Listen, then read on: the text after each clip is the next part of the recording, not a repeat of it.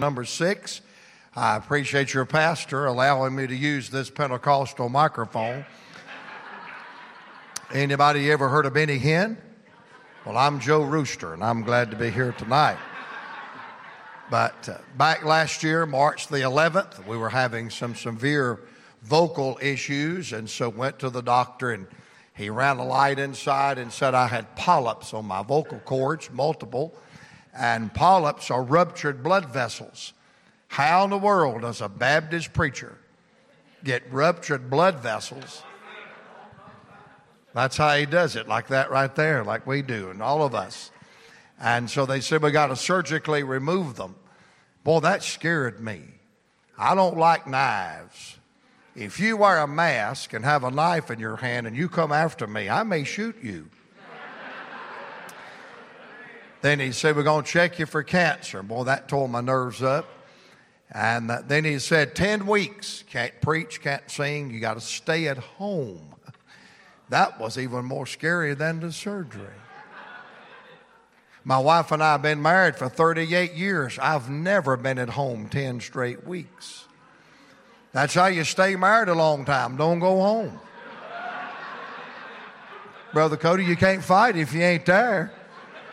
But the Lord helped us, and the polyps came off. There was no cancer. And we were back preaching about 6 weeks at our church. 10 minutes only. They loved it. Sunday morning only for 10 minutes. They loved it. And we're working our way back. And my voice therapist, I had to go to therapy. And she said, don't use the tie mic. Hold it straight up here to your mouth. And if I can keep from going through that again, I'll stand on my head and preach. And I appreciate you allowing me to do this. One preacher said, we can't do that in our church because it looks holiness. I said, well, they play pianos too. But I'm just glad to be here. I love you, preacher, and I mean this. He's one of my favorite preachers. I love to hear him. I'm still rejoicing over that message you preached up in Yankee Land on the scope of the Word of God, the microscope, the telescope. He had some scopes I never. I think you made up a few of them, but I enjoyed it. The Lord is good, and it's good to be with the Matthews family. I just turned 60, and I know that don't sound old to some of you, like Brother Bobby and different ones in here, but I knew Becky when she was just a little girl, and to watch her grow up and then watch her family born. In fact, when one of them youngers was born, me and Scott got her in the car and rode her around all over Spartanburg, hoping that thing would be born. Well, it made it, and we praise the Lord for that, and it's good to see you tonight. God is good. Turn to somebody beside of you and say, hey, you look better with your mask on. Amen. Brother Cody, you'll love this. I was complaining about wearing that mask, and he's met my wife before. She's brutally honest. And I was complaining about my mask, and she said, you need yours. I said, why? She said, it improves your looks by 50%. Then I said, get behind me, Satan. And you young fellas, don't ever do that. Because the last woman in your life to have sympathy on you will be your mother. And all of God's men said, preach. John chapter number 6 in your Bible tonight. John chapter number 6. We're going to break in on this chapter and see what the Lord has for us tonight. Look what he says now, if you will, in verse number 16. John chapter 6, verse number 16. And when evening was now come, his disciples went down into the sea. And may I say tonight, some of the greatest lessons in life that you will learn about mercy and grace won't be on the upside of life. It'll be on the downsides. But I'm glad the same God that's God on the upside is the same God that's God on the downside. Down into the sea. And entered into a ship and went over the sea toward Capernaum. And it was now dark, and Jesus was not come to them. I want to add yet, but he will be there. Verse 18, and the sea arose by reason of a great wind that blew. So when they had rowed about 25 or 30 furlongs, they see Jesus. Notice what he's doing, walking, not by the sea, not under the sea, not even through the sea, but on the sea. The very thing they thought would be their destruction, Jesus is walking on it. And he's not out there just walking around. Notice it says walking on the sea and drawing nigh unto the ship. And they were afraid. But he said unto them, and I love these three little big words, it is I. And he followed it by three more little big words, be not afraid. Verse 21, I see some humor in this. Then they willingly received him into the ship. I want to say, I guess so. After all of that, they're probably glad to see him. And by the way, after you try to solve your own problems and God comes your way, you'll be glad to see him too. And they willingly received him into the ship. And immediately the ship was at the land whither they went. I love the way the Gospel of John presents our Lord and Savior, Jesus Christ. Surely tonight he is the King of Kings and the Lord of Lords. I'm glad to tell you tonight that there's no boundaries, borders, or limits to his power, to his authority, to his sovereignty. I'm glad he always has been the Lord. He's still the Lord, and he always will be the Lord. And as you progress through the Gospels recorded in John's Gospel, there is one truth you come away with, that the devil is not in control, and the demons are not in control, and the distresses of life is not in control. You come away with this one truth, that Christ is still in control. I'm glad tonight it is not over his head. I'm glad tonight it's not out of his hand. But I am glad to tell you tonight that it's under his feet. And aren't you glad when the uncontrollable winds and waves of adversity are out of our hands and over our head, it's always under his feet. I've come to tell you tonight that the government and the world and the devil are not even you are in control. I'm glad tonight that our family, our lives rest in the hands of the sovereign God of heaven, who's the same yesterday, today, and forever.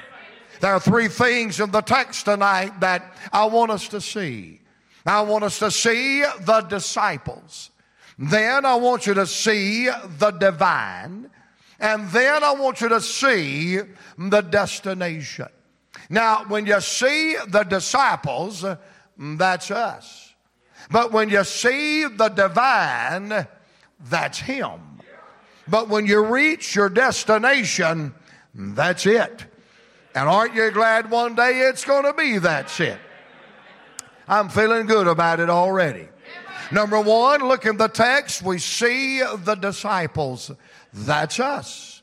That's a picture of you and I as we sail through this uncharted seas of life, headed to the other side. It's a picture of you and I as we struggle every day of our life, as we deal with the uncontrollable circumstances of life. Notice as we see the disciples tonight in the text, there are three things that I see. Number one, I want you to notice tonight the darkness that they encountered. Twice in the text we are reminded that this is a night season in the lives of the disciples. Verse 16 said it was in the evening. Verse 17 said it was now dark. This storm, this malady, this affliction did not come upon them in the middle of the day. It came upon them in a dark season, in a night season. I heard an ultra dispensationalist say the other day. You say, what is an ultra dispensationalist? He's a man that can't claim none of the Bible. None of it you can claim it. But let me just say this. It all wasn't written to me, but it was all written for me. And you've waited too late to tell me the Bible does not work. I'm glad that it does. But he made the statement. He said the Bible said that God is light and in him there is no darkness at all. And that is true. So he said this. He said, but if God is light, then there are no dark seasons in the life of a Christian. What he did not understand is there is a difference between my relationship in him and my fellowship in him. He didn't understand that my position in him is not always my practical condition that is in him. I'm glad theologically he is light, and there is no darkness in his name, in his power, in his sovereignty, in his love. But if you sail on the ocean of life long enough, you will encounter some dark seasons where the clouds of fear and doubt and extremity come upon us. It was a dark time in their life. I'm glad God walks the dark hills.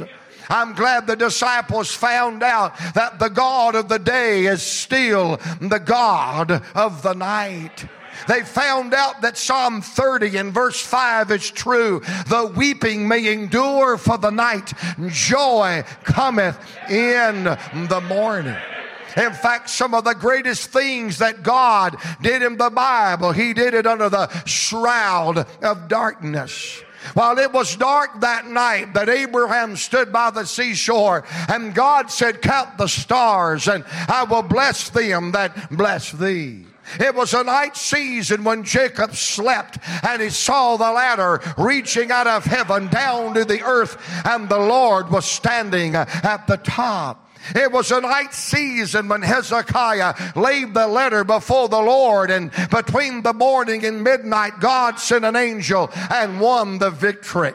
By the way, it was a night season when the angels decked the Judean hills and sang, unto us a child is born, and unto us a son is given. And it was in the middle of the day when it got dark at Bloody Calvary. And it was an evening when they placed him in the new tomb. It was at midnight that Paul and Silas prayed and sang praises unto God. It may be dark in your life and you may not see the sunshine of prosperity and the blessings of God, but I've come to tell you the God of the day is the God of the night, and he is still right for what is wrong in your life. Notice in our text, I see the darkness. Secondly, I want you to notice in the text the distance they had traveled. The Bible said they had rode about 25 or 30 furlongs. And you say, well, what is so significant about that? Well, you got to understand the location of this text. The miracle right before this, they had been on the mountain. And Jesus has taken the 5 loaves and the 2 small fishes, and he's fed 5,000 men, plus the women and the children. And after that miracle, he tells them, we're going down to the sea, and we're going over to Capernaum. Now, to get down that mountain and go up the coast of the sea to the city limits of Capernaum, it was a distance of approximately 8 miles. So to go from where Jesus said go till they reached their destination was a distance of 8 miles. Well, the Bible said in our text they had traveled 25 or 30 furlongs. Get your Bible dictionary. Find out how long a furlong is. Find out how long 25 or 30 furlongs are. And it's approximately 4.5 miles. Now you do the math. They've got 8 miles to go, and they'd only gone a little over 4. Now if you got 8 miles to go, and you've not gone but 4 miles, where does that leave you? That leaves you halfway there. Let me tell you what it means. It means you're stuck in the middle. That means you're only halfway in your journey. Now, you know what's bad about halfway? Halfway is you're cut off from the help behind you, and you've not reached the help in front of you. Halfway means you're just kind of stuck in the middle. Halfway means this: you're not home yet, but it also means you've come too far to turn back. You know where I believe we are in the Christian life? I believe we're stuck in the middle. I believe we're experiencing a halftime. And by the way, halftime is an easy time to get discouraged. Halftime is a good time to get weary. Halftime is a time where most of us just throw in the towel and quit. But I've watched enough sports to tell you, halftime's not quitting time. Halftime is not retreating time. Halftime is not going back time. Halftime is revival time, refreshing time, renewing time. Several seasons ago, our beloved Bulldogs were playing a little team from Alabama. And boy, it's been so wonderful. It has been so wonderful for several years now not to hear anybody say, roll tide. I want to tell you what happened. The tide got rolled over. I believe Caliphate Rowland had that in mind when she sang, he'll roll me over the tide. But you remember that night I was in Greensboro, North Carolina? Man, the Bulldogs had the tide rolled over. It was so bad that Mr. Hurts got took out of the game. I said to Billy Canoy, we got them. I'm going to get to the good in a minute. We got them. But only Nick Saban would do this. Only somebody mean as him would do this. In the middle of halftime, he goes and gets a first-string quarterback, Tulu Humadama Mama. And brother, the next thing you know, the Bulldogs is in the dog house, and the tide done rolled over us again.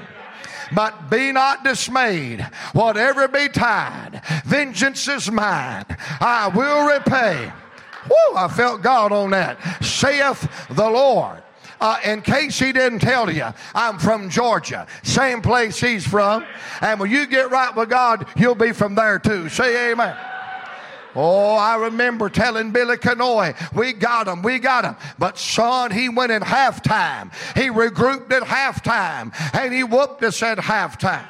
To make matters worse, the very next year, by an act of God, the Falcons finally made it to the Super Bowl. And man, the dirty birds come out of flying. And we're running that ball down pretty boy Tom Brady's throat.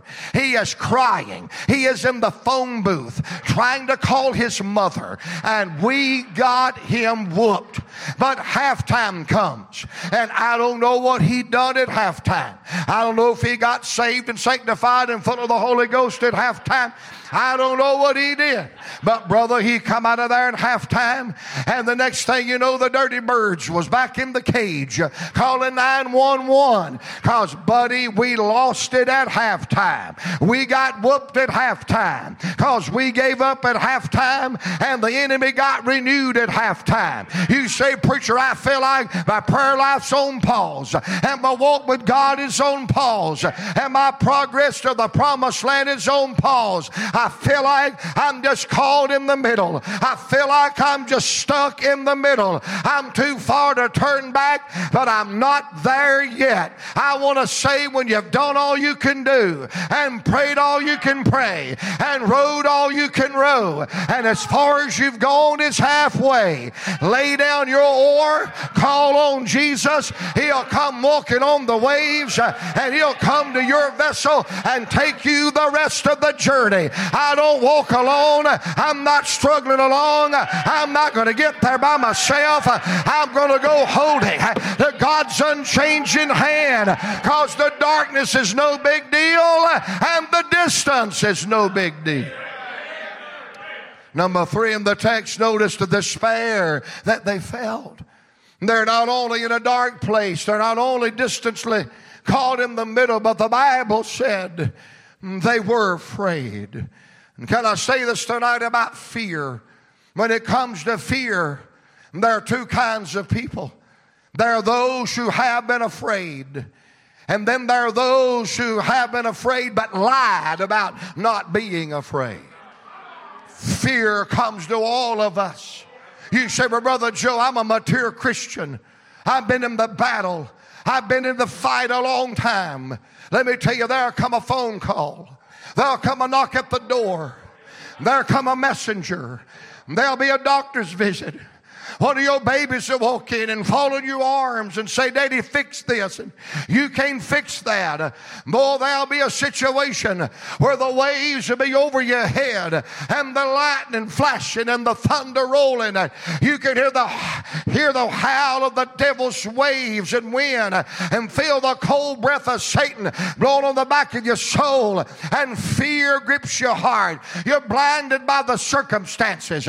All you look is confusion and bewilderment, and you begin to shake and you lose faith and you get your eyes on the storm instead of the master of the storm, and fear will come and anxiety will come, and I mean literally depression and anxiety will eat you alive. But aren't you glad when it is dark?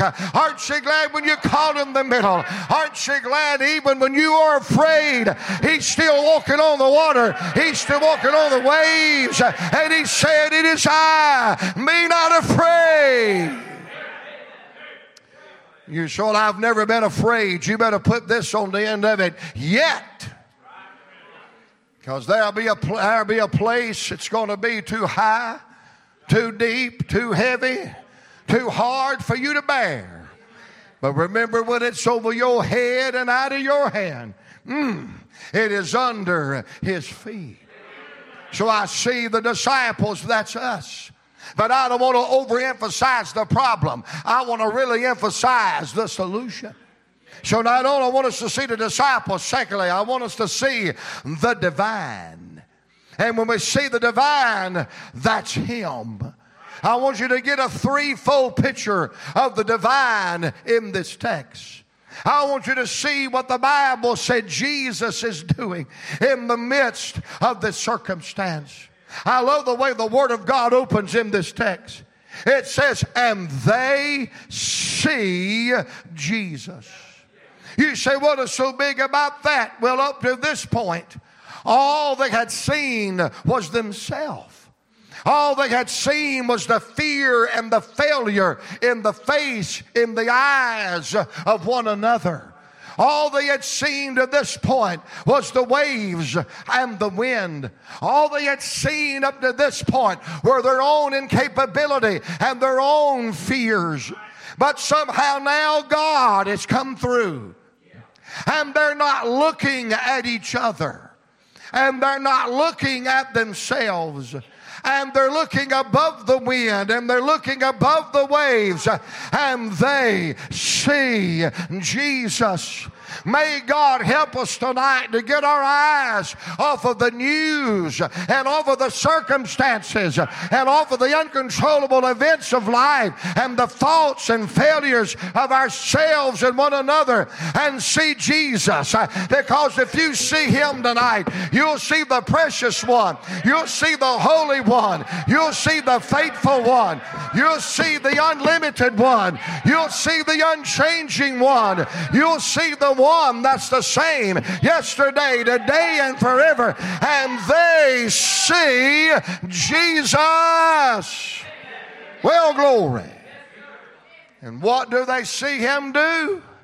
And they see Jesus walking on the sea. Not under the sea, not by the sea, not through the sea, but on it. Now, even though I got a TV preacher mic, I don't want to sound like a TV preacher. But I want to do I do want to preach what the Bible says about our Lord. He's on it. He is not under the circumstances. He's on it. He's not overwhelmed by the circumstances. He's on it. The very thing you think's going to destroy you, He's on it. The very thing that robs you of your victory, He's on it. The very thing that robs you from your rest, and the very thing that causes you to pace the floor and can't sleep at night, He's on it. He's on your problem. He's on your need. He's on your fear. He is on your doubt. He is on your anxiety. He is on your depression. He's on it. He's on it. He's on it. He's in control. He's not confused. My God, He's not asleep. He's not helpless. He's never lost a battle. He's never lost a case. He's on it tonight. He's on it tonight. What's bringing you down? He's on it. He's on it. He's on it.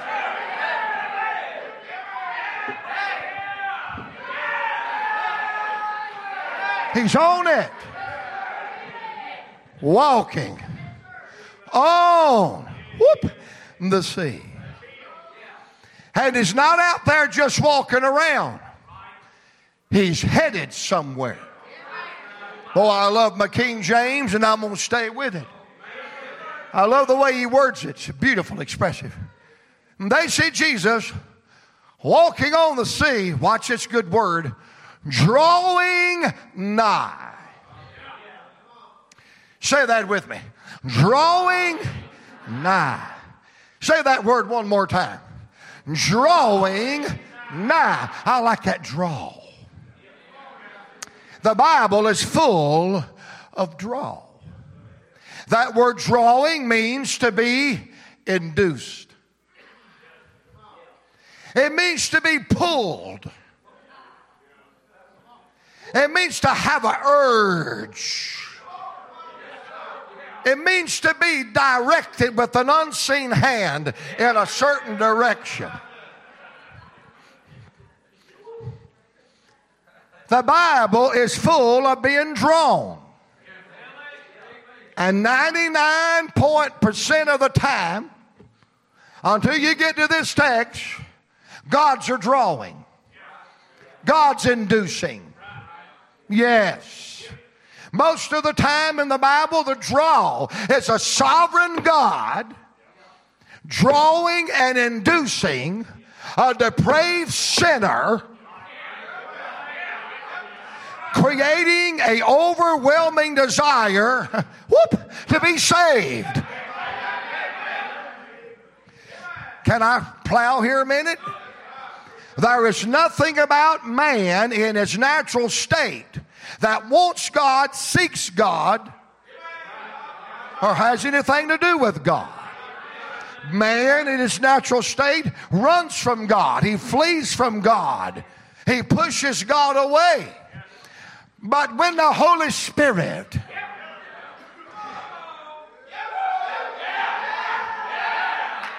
induces,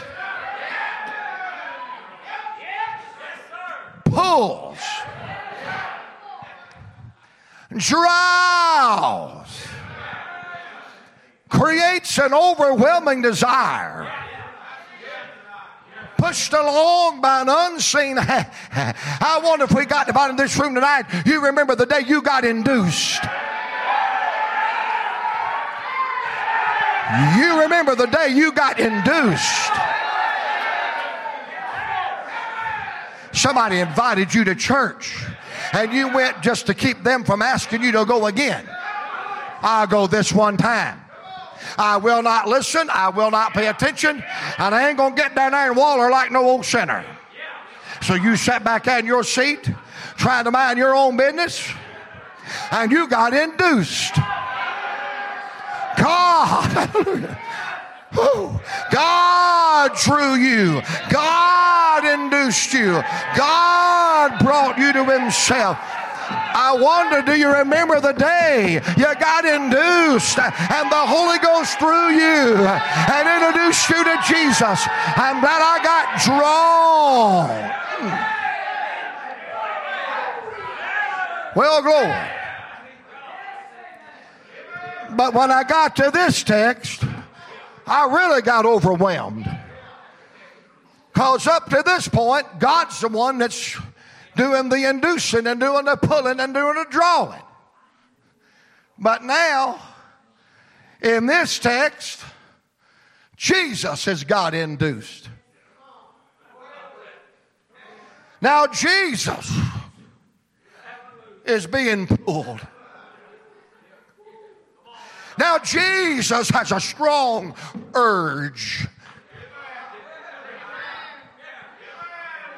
What in the world could induce the sovereign God of heaven?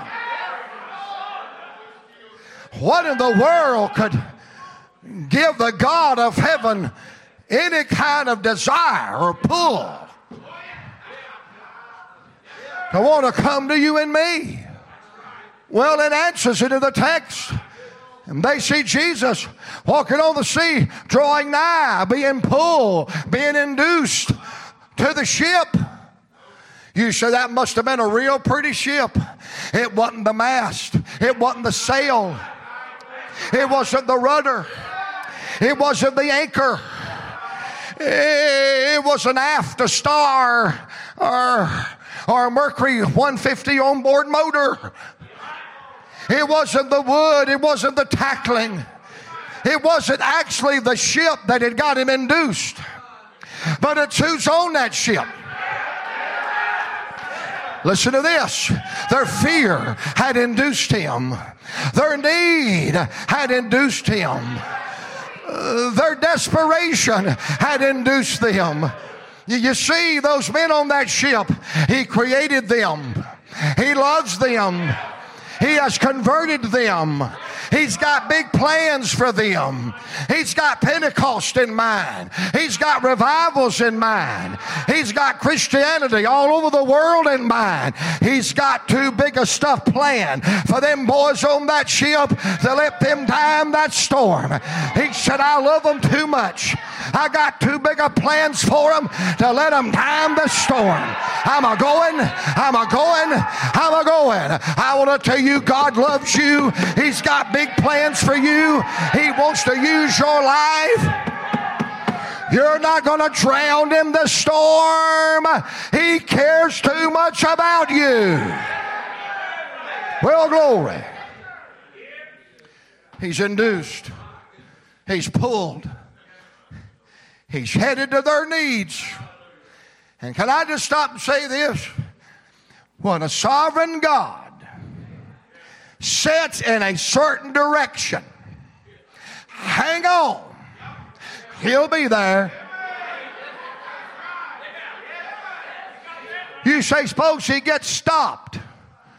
Who gonna stop him?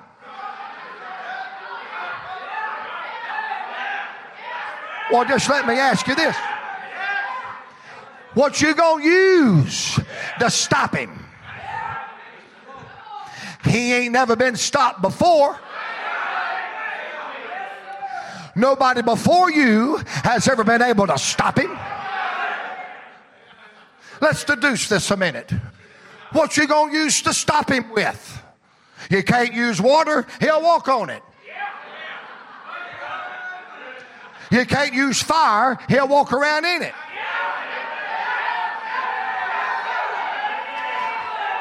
You can't build no big old wall, he'll walk around it. You can't slam the door on him, he'll walk through it and won't even ring the bell.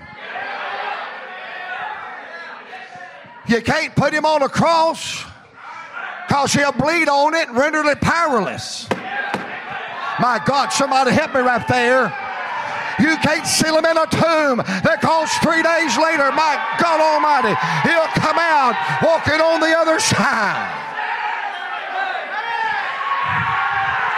You can't sick the devil on him because he'll whoop him again and again. Nothing can stop him. Nothing can stop him. Nothing can stop the Lord.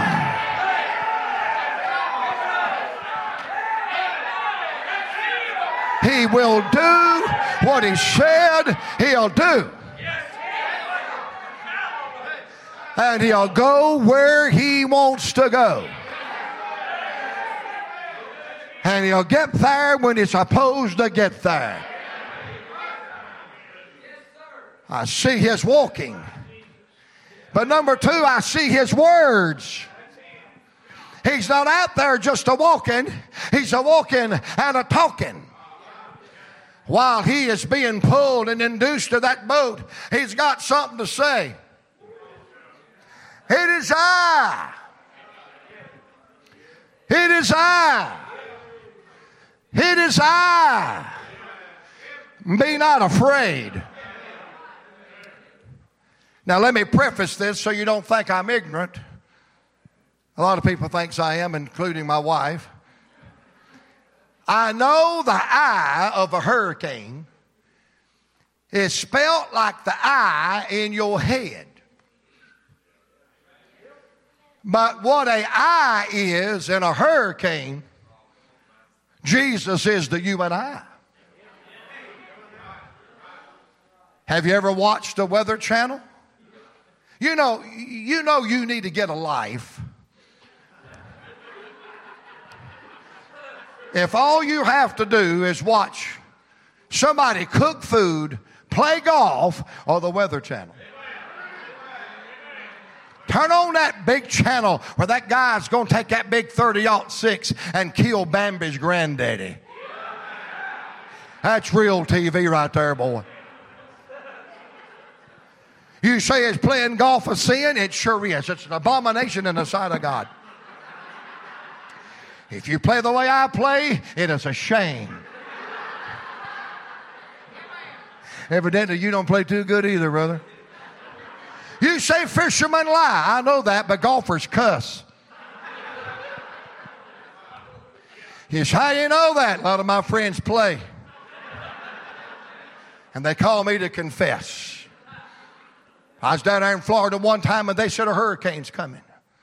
And I want to tell you, I'm not impressed with them people on the Weather Channel. They get up there and say, look, I'm standing out here and the winds are blowing 90 miles an hour.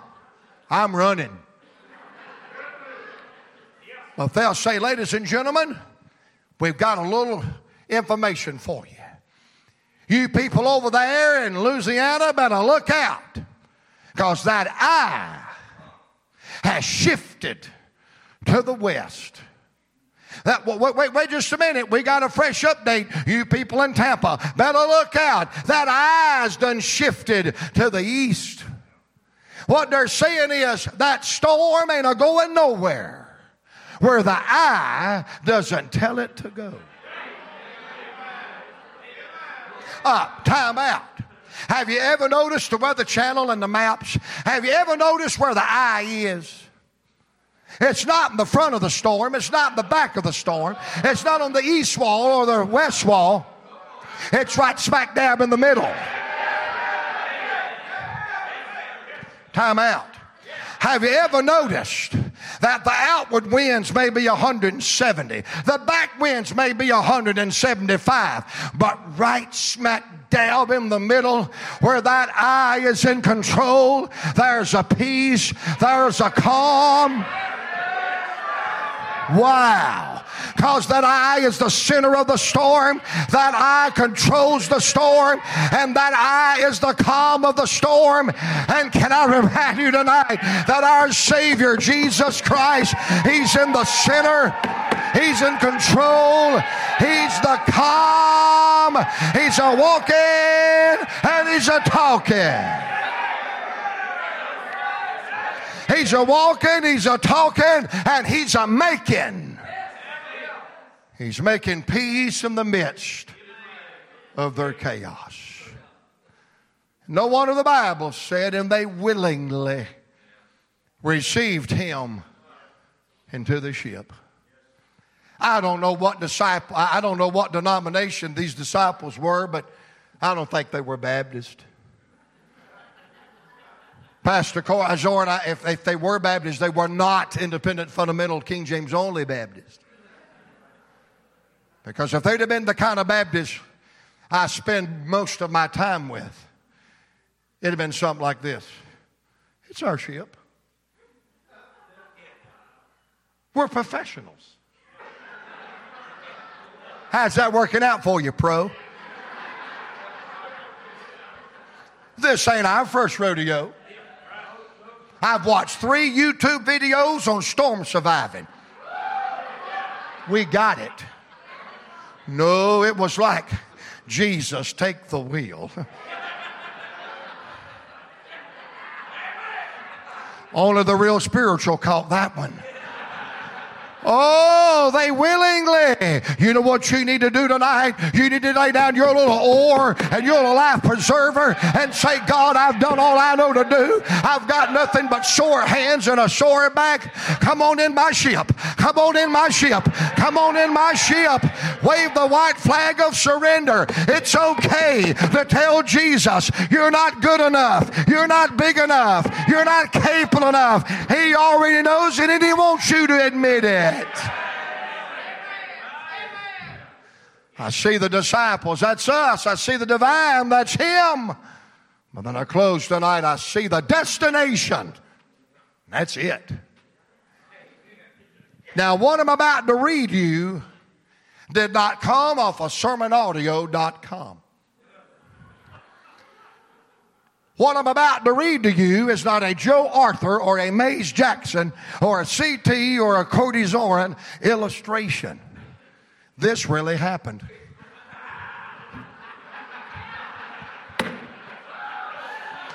David Gibbs couldn't even come up with one this good. Notice what the Bible said. When they willingly received Jesus into their ship. Notice the very next word. Say it out loud with me, church. Immediately. Say that with me. Immediately. Say that one more time. Immediately. You say, what does the word immediately mean? It means right now. You say, what is a good word that describes immediately? Shazam.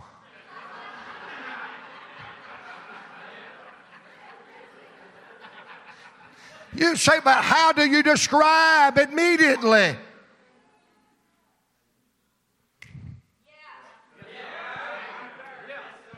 Anybody got your snapper with you tonight? And all of God's people said, you just immediately. You ready? And all of God's people said, as soon as Jesus got on their ship, the Bible said, and read the rest of it. The ship was at the land whither they went. Either you believe the Bible or you don't.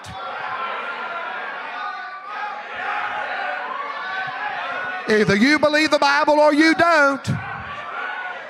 And when Jesus got on board, the ship was at the land whither they went. Either you believe the Bible or you don't. It's right in there. You say, why does that overwhelm you? Remember the introduction about an hour ago? I said they had 8 miles to go. They'd only gone 4. And it took them all night to go the 4.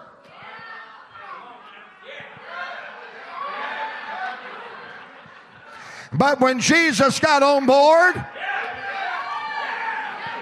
and all of God's people said, I mean, son, they have worked all night, rode all night, and the best they could do was halfway. They got as far to go as they had before they got started. But when Jesus got on board,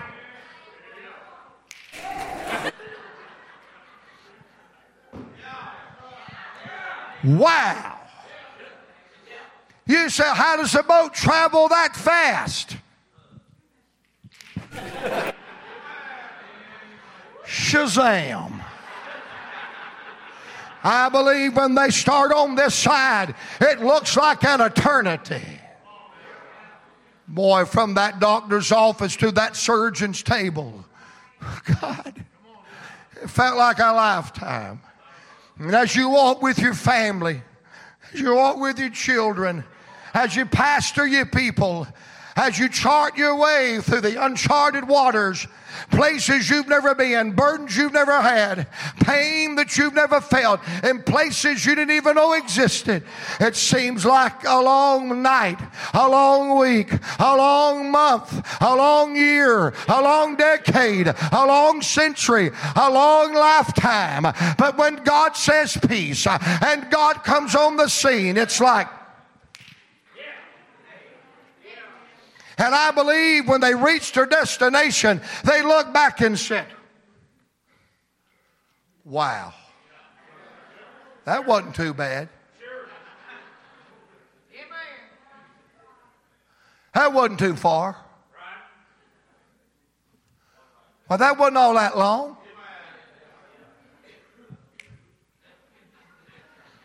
For their destination was reached. You say, who reached it? Every one of them. Everybody that got on board in verse 16 got off board in the last verse of the text. Nobody got dumped overboard. Nobody got chucked in the sea. Nobody died on a trip. By God, everybody that got in grace, rode grace, and got off her grace. And I'm here to tell you, you're not going down. You're not going under. The devil's not going to destroy you. This trial will not defeat you. You are more than a conqueror through Jesus Christ, your Savior. And God's going to step out and say,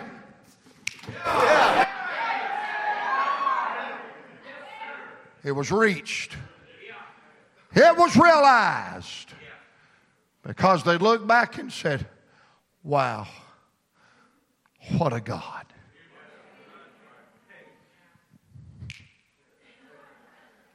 You say, it's been a long time coming. That's up to you. He's just away. Let me close with this tonight. You've been very gracious. I've preached 40 minutes. 40. And I only supposed to preach 20. So I'm just going to let y'all sing tomorrow night. No, if I'd have known I'd had this much fun, I'd have come last night. Scott probably preached one of my outlines anyway, truth known about it. Stand beside me, preacher. Let's get some music. I'm about done. Come on. The difference in this text between drowning in that sea and dying in that storm is their reaction. And they willingly. Won't you quit fighting him tonight? Won't you quit pushing him away tonight?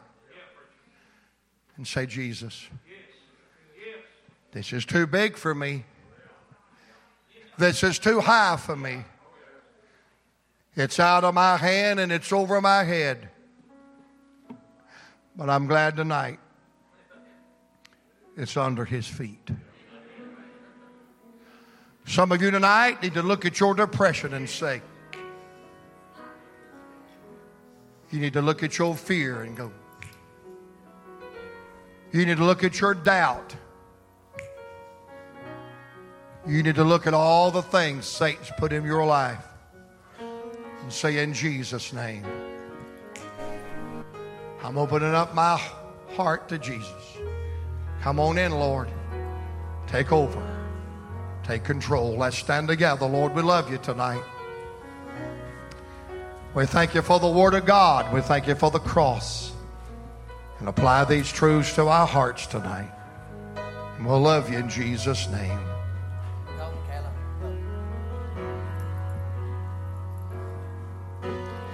Out on the water, storms raging high, the waters around them, they were troubled.